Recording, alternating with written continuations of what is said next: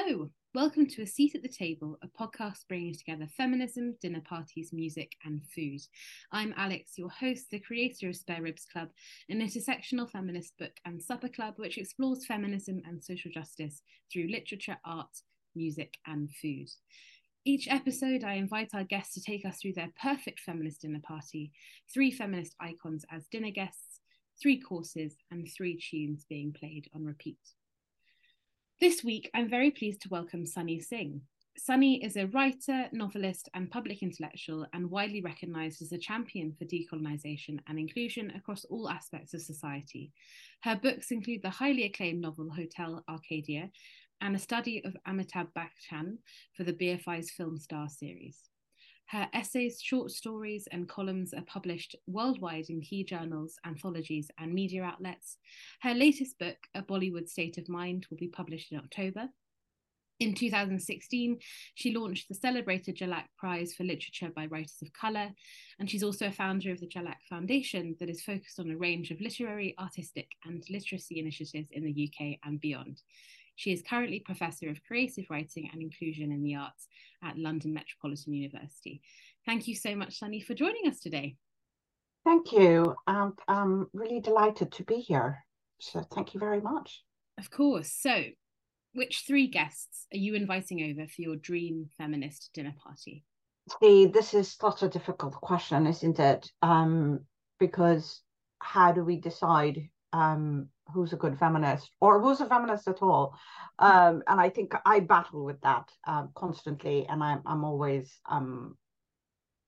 questioning.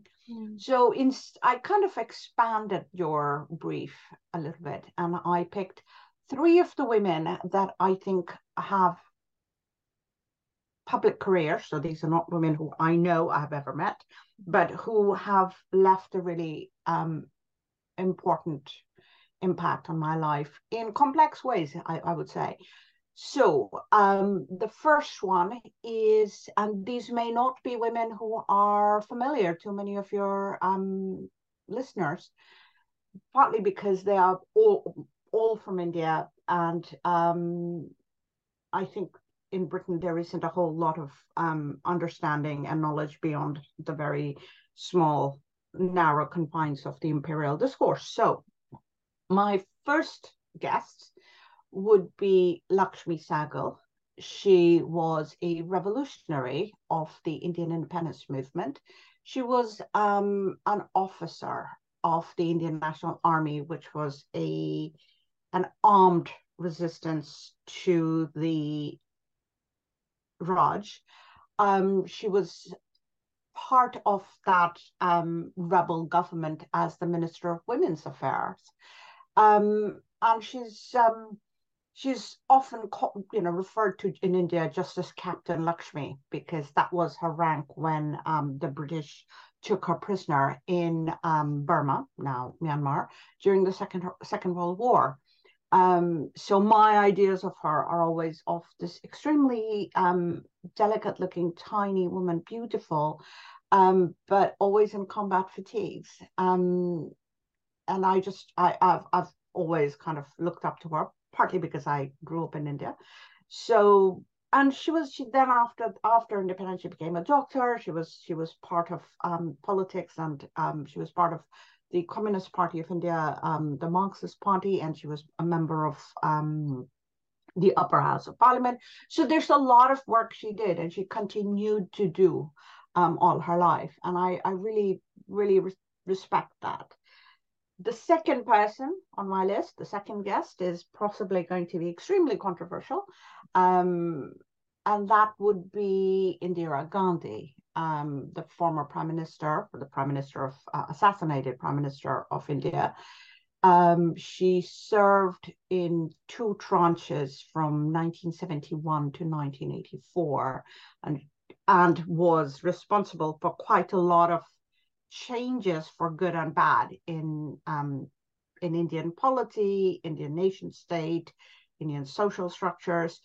But I think because she was prime minister from so long, from 1971, she pretty much is the political leader that I had while I was growing up. So I always, feel that, you can't be it if you can't see it. And it was a strange moment to grow up in India, where the sort of the constant political leader, the prime minister, except for about 2.5 years, was a woman. And we can talk about the good and bad of her policies, and I don't agree with most of them, or a lot of them. I can't say most of them, a lot of them. But she was just part of my imagination and worldview as it was being constructed as I was growing up. So that would be the second guest. And the third guest would be an actress, and star, and possibly a screen revolutionary, and a woman who explicitly has always called herself, or for many decades has identified as a feminist. And that would be Zeenat Aman. And again, this is somebody who was a Bollywood star. She makes her debut round about the same time as Indira Gandhi becomes prime minister. And she's extremely modern, and she's glamorous, and she takes on roles which aren't supposed to be, even imagined for Indian women. It's her first movie is very much of, her role is the bad girl and drugs, sex, and rock and roll. And I think that as a child, it was just extraordinary to look up and see this woman be this incredibly powerful being on screen, and the songs that she was part of. And I think I pretty much decided very early on I wanted to grow up and be like her. For much of my life, I dressed like her or inspired by her clothes. I had hair like hers, and she had a very complex life because she had a very public case of intimate partner abuse, because obviously she was a star, and it immediately hit the press. And so in some ways she was also my insight that violence and intimate partner violence could reach all of us in a way that I had never thought. As a child or a teenager, you have these ideas that women must be a certain way to have somehow put themselves in a situation. And I think I do a lot of work and thinking around violence against women, and I think Zeenat Aman's role in that, as I was a teenager when this information came out and was all over the press, and it was reported in these really horrible ways. But it really stayed with me, and I think I always go back to Zeenat as believe women every time. So I think those would be my three guests. I mean, those are three kind of varied guests that you've chosen for quite different reasons.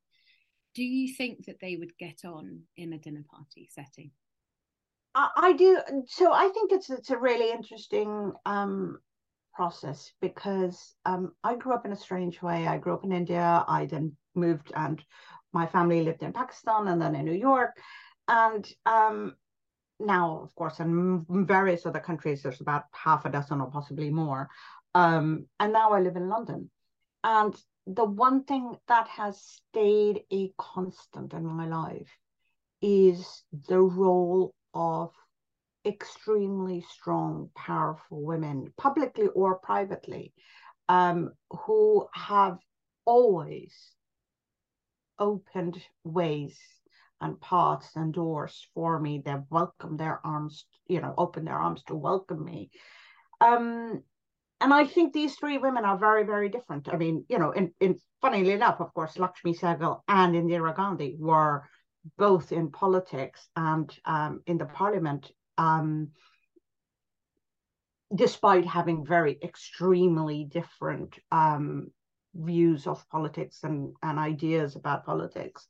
But they worked together, right? They were still part of that same political structure. I think Zina Zaman, again, is somebody who is extremely articulate, thoughtful, considered. Her politics are perhaps more obvious now, many decades later, about a half century later. She's got it. She runs the most extraordinary Instagram account. She's joined Insta at the start of the year, and has constantly, has shares her ideas not about women and women's roles, and very important, what we now consider are somehow issues for today, queer rights, trans rights. I mean, which are, women's rights. To me, these are not separate umbrellas. These are part of the same grouping, and she's very much part of that. And I think they would. It's not that they would get along and go away being the best of friends, but I think they would be there at this dinner party, this historic, traversing time and space dinner party, and create the most extraordinary, insightful, complex, nuanced conversation. In my dream dinner party, I would put the three together and just see where the conversation went. So alongside the conversation, what are your three tunes that will be on repeats all evening? Oh, this is really tough. This was so tough because I love food. So this was just really hard. So I decided to kind of go with an Indian menu, but a kind of a trans-regional menu. And I picked galoti kebabs with fresh shallots and tomatoes and daikon radish and lime salad alongside. And galoti kebabs are really these special kebabs, which are from very close to my part of India, northern India. And what happens with these kebabs is that you not only tenderize the meat and mix it up with spices, all styled traditionally in sort of, at homes. Like I remember my grandmother's idea of how to make this. The meat is then, put it to marinate or rest in a hollowed out papaya. And what that means is that when it comes out, it's been soaked with all the papaya acid, and not only has this amazing taste, but also has this absolutely satin smooth texture, and it just melts in your mouth. Delicious. And I think that would go down very well with my guests.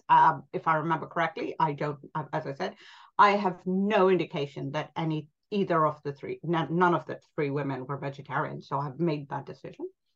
My main would be a Malabar fish curry with the full accompaniments, and that's the Malabar curry. And the Malabar it's a part of the western coast of India, and the food is extraordinary, and it's something I really desperately miss. I know there are places I can get good Malabar curry in London, but at the heart of my, somewhere I sort of I need to be back on the coast to get it properly. So that would be my second course, and my dessert would be saffron and almond kheer.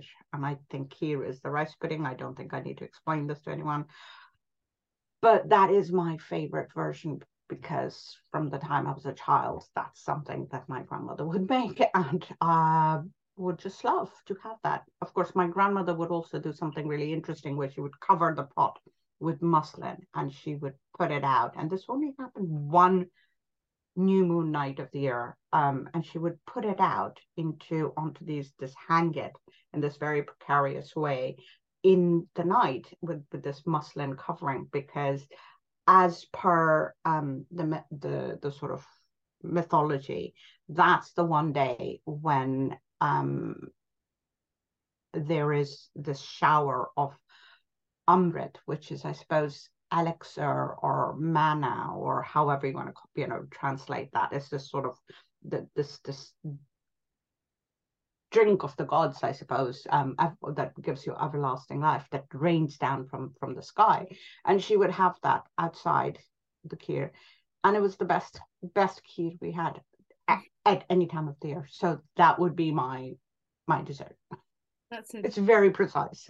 That's a lovely story, though. I mean, I'd love to hear about the kind of, what are the accompaniments coming with the Malabar fish curry? Because I presume this is Southern Indian fish curry on the Yes. western coast, as you say.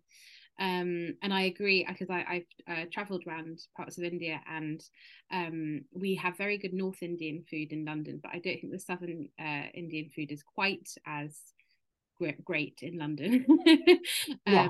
And I do think it's kind of slightly lacking. So tell me about the kind of accompaniments that come with this fish curry. Gosh, what would I throw in there? They would obviously be some rice. There would be some sort of salads. There would be the yogurt, the kind of raita. There would be the pickles. I am going to be very naughty and mix things around and say that what I would like for the bread would not be rice, would not be naan or puri or something that is the kind of more well-known bread, but something called neer dosa, which is a kind of dosa, which is, it's rice flour, but it's actually, I suppose the closest way to explain it, it's poached in hot water. So it's extremely light. It's poached rather than put on a griddle or a frying pan. And I love those.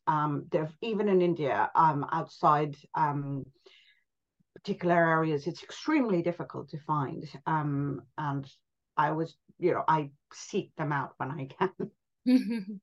Delicious. And are you drinking anything alongside your food? Kind of what are the drinks that are on offer? Yeah, well, I thought about it, and I think I'm going to go with and I kind of went, and there's something that I love, and again, it isn't really easy to find in this country, or to get it done well, but it's, you probably, if you've traveled in India, you've run into this all the time, and that would be a fresh lime soda. Yeah. And people can decide, that my guests can decide if they want to go with sweet and salty, or both, or one of those two.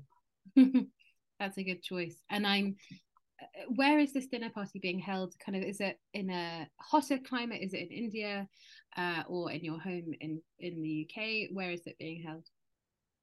Yeah. Oh, okay. So,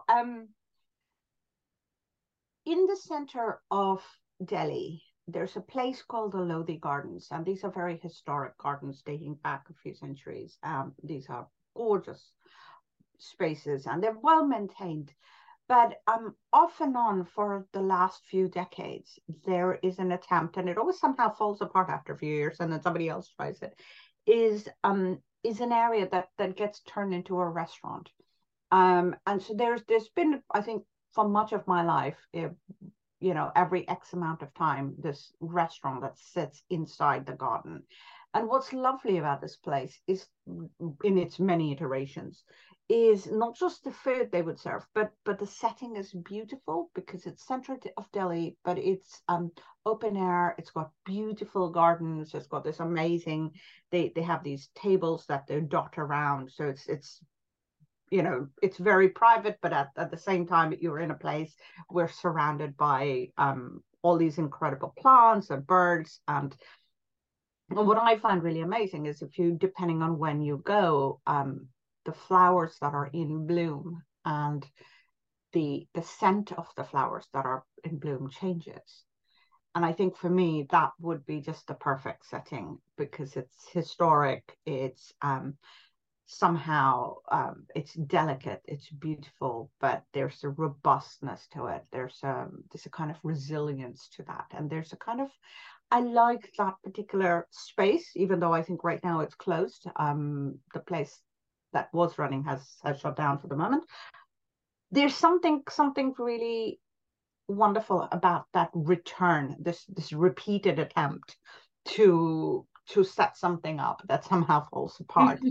In so many ways, it feels like, as feminists, we constantly seem to be doing the same thing, which we every time there's a step forward, there's like 2, 3 steps back, and we just keep at it. And I think that's probably, in many ways would be my perfect location for this. I mean that I know the Lodi Gardens, and they're a kind of oasis in the middle of a very chaotic city, so I can imagine it being a beautiful place for a dinner party. And what are the 3 songs that are going to be kind of playing? I kind of decided that I would pick one song kind of for each of my guests, and in different ways these songs are linked to the guests. So the first one, and this one I suppose is linked to Captain Lakshmi, to Lakshmi Sehgal, would be Ekla Cholore, which is a song about walking alone and continuing to walk alone, even if nobody supports you. You keep it's a song that was its original was in Bengali. It's been part of the revolutionary independence struggle. It's this song for Bangladesh, and it just feels like that is the appropriate song for Lakshmi Sehgal. For Indira Gandhi, I picked again. It's a song that is actually, the lyrics are again from a major poet, and it's Mujhse Pehli Si Mohabbat, which is like, my love, don't ask me to love you the way I did before. And it's again an extremely political song about somebody who adores their beloved and had thought that falling in love would make everything okay, but realizes that they cannot look away from the injustices that surround them. And I think that is appropriate for Indira Gandhi, because she was, not only because of her biography, but she was, many of her decisions, not the least the emergency, caused an immense amount of suffering. And I think it would be appropriate. And for Zeenat Aman, of course, fairly straightforward. The song that that I loved from the time I was a toddler, from her first movie, and that's Hare Rama Hare Krishna.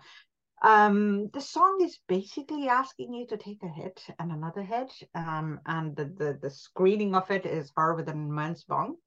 So smoking marijuana or hashish or something along those lines. And I appreciate that that sentiment, the sentiment of refusing to conform. I'm not condoning drug use, but I think what is interesting is that image and that song. And it's now over 50 years old, and that song will still is amazing. You can turn it on, and people who have never heard it before will go, "Whoa, what is that?" So yeah, those would be my 3 on repeat. Those are great choices. And how does the evening how do you see the evening going? Is it long into the night conversations? Is it kind of does it turn into more of a party? How do you see the evening going? I think I see the evening going with is precisely that, long into the night, lots of robust debate, far-reaching conversations, not just political but cultural, in different ways. I mean, all 3 of the women were extremely stylish.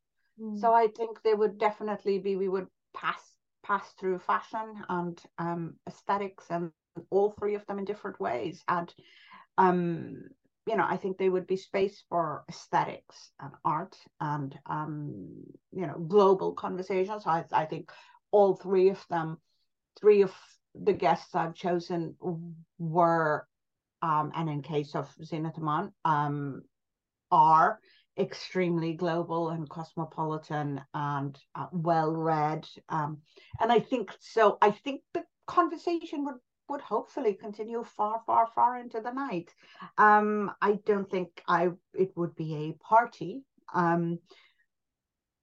but I wouldn't want it to be a party. I think I would just want to soak in that incredible amount of thinking and insight and ideas that they all three have and had. I mean, it sounds like a kind of perfect evening, to be honest, with delicious food, fun music, and some really stimulating conversation. That's the dream evening, isn't it? Exactly. It's a perfect evening. And I was wondering while you were talking, how does your personal feminism and your personal experiences as an Indian woman affect your career as a writer?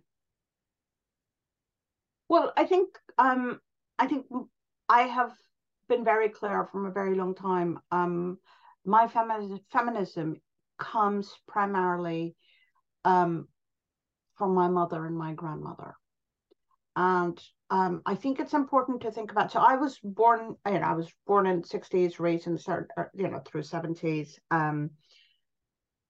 And my mother was a sort of a midnight child, so sort of an independence, one of the born right at the time of independence, and her mother before that.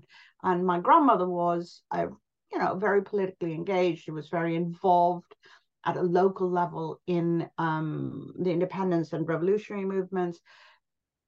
But at the same time, my family is primarily rural. And so my grandparents' generation from both sides were the first to come out and live in the city after a very long time. So it was quite a long period. They were also the first generation to hold, jobs rather than farming the land. So it was a big shift.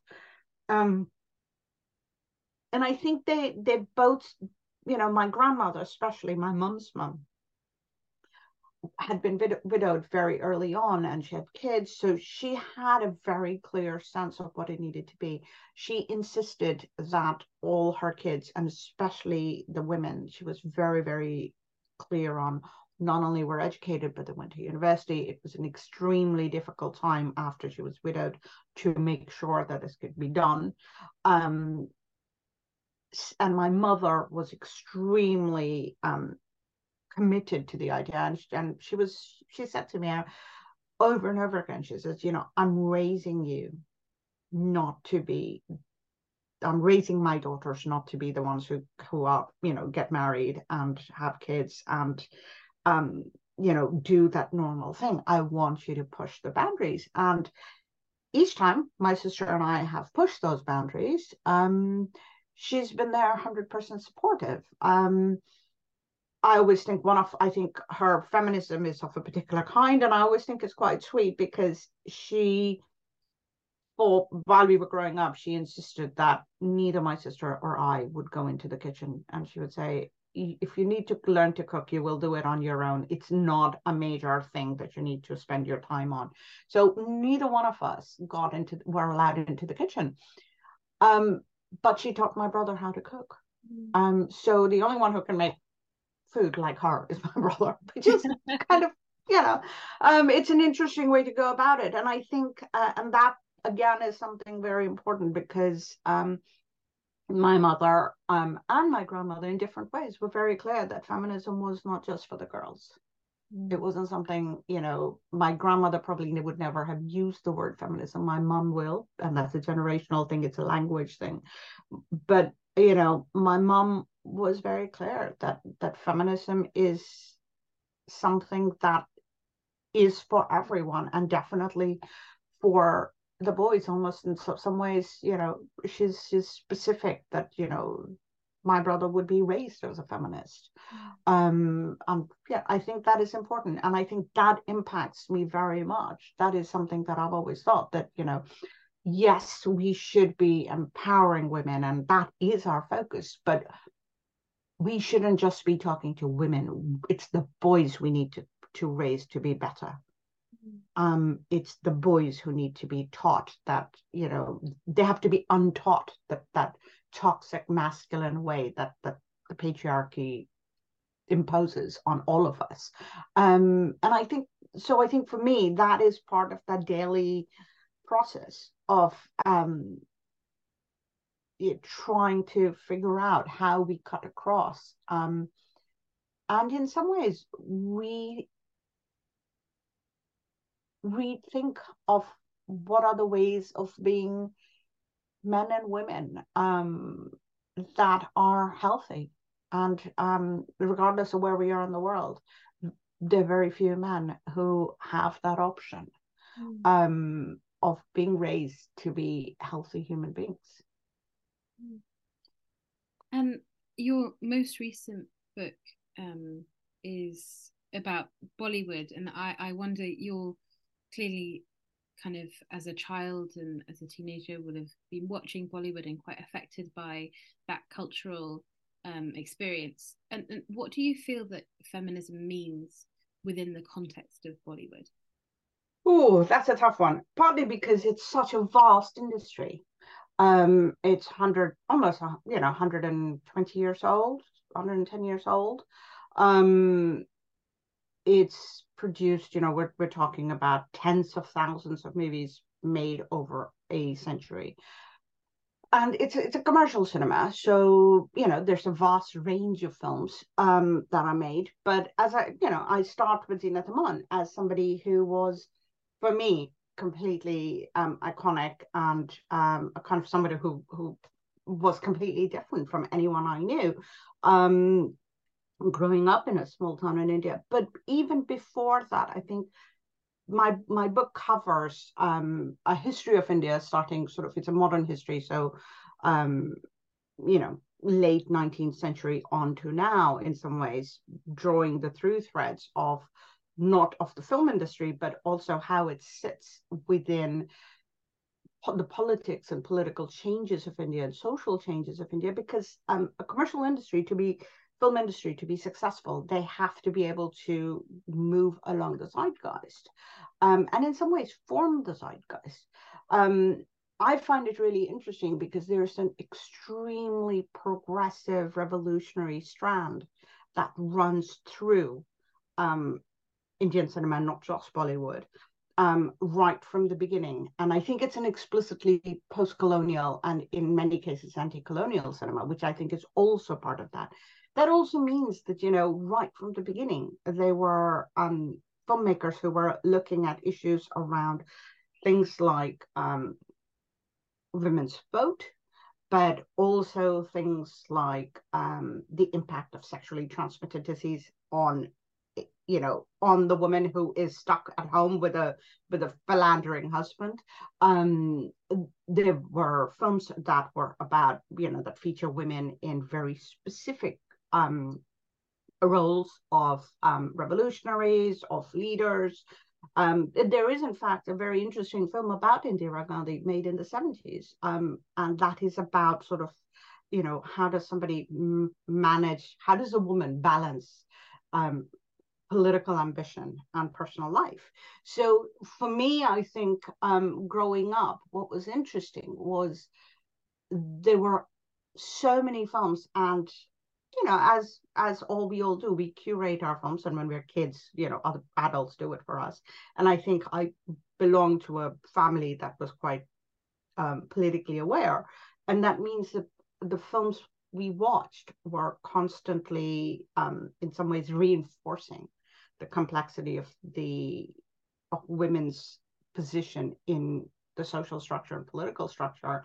And even when they may not have been explicitly feminist films, they were very much part of my development as a thinker and a person, because I could see all these varied ways that women who looked like me and were part of my society behaved, and what their experiences could be like. I do a lot of work, and I think this is always something that strikes me now, and the older I get.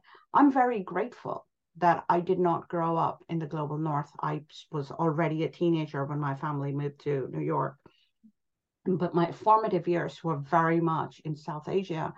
And what that did was I had a huge, vast range of representations of women in different spaces, women who look like me. And I think it would have been extremely hard. And I think it's still really hard for, you know, a child of color to grow up in Britain in 2023, because there isn't enough representation, definitely not that matches the population numbers and percentages in any form of art or culture in this country. And it's not just South Asians, it's anybody who's minoritized. So I think in that sense, I do feel that I got very lucky. I mean, speaking about kind of representation, I guess, is that for you something that comes into your activism around decolonization and the work that you do on that? Well, so let's kind of break this up. I mean, representation is the smallest, perhaps tiniest first step towards decolonization. Simply having our stories up there isn't enough. Decolonization is a much larger project that will never end, because, and it's not there's not a sort of stage that of decolonized people or institutions. And that's because justice is an ever expanding circle. Each time we reach a point, there will be new rights, new fights, new struggles that we will recognize only when we have reached a certain part of emancipation and liberation. So it's, for me, representation is crucial, because again, you can't be it if you can't see it. You know, how do you decide that you can be a hero? How do you decide you can be you can desire that you can be desirable, that you can be strong, you know, all of these things. That's where representation matters, because it provides a narrative, imaginative first step of what is possible to us. And I think that is necessary for anything further we take. And those are choices we will make, you know, if we choose to go towards decolonization, if we choose to go towards emancipation, equality, justice, or we don't. But I think we can't do it unless we see it. And I mean, I always ask my guests one final question, and this kind of links to those small bits of activism, the smallest stuff, you know. What are you doing on an everyday basis in a small way to become a better feminist, either for yourself or for those around you? Oh, that's really hard. Because I think, you know, a feminist life is not something you do in bits and pieces. So I think you know, everything I do, possibly on a daily basis, is part of living a feminist life. But I think the one thing I have learned to do is to believe women and believe you know, women, regardless of whether they are speaking about somebody I admire, somebody I think highly of, somebody I go, oh well, they've always been nice to me, because I think we don't do that. Despite, you know, years now of Me Too, you know, we have a whole series of news coming out this year in this country. There is always this sense that, you know, somehow in this particular case, because it's a man that we like or we admire or whatever, the woman is lying. And I'm not saying there are not cases of false accusations, but they are so tiny. They are so minute. We're looking at sort of 1% or maybe a little bit more. That to use that as a sort of out clause for not believing women who have to go through so many barriers and so much relived trauma and additional trauma when they speak up, that I don't understand how we could not. So I think for me, my feminism on a daily basis is to believe women. Well, that's a wonderful sentiment to leave on. Thank you so much, Sunny. I had a wonderful time at your dinner party. I thought it was a beautiful evening with incredible food and great music, and obviously great guests. And thank you very much, Sunny, for joining us today. Thank you. That was really lovely, and I enjoyed that.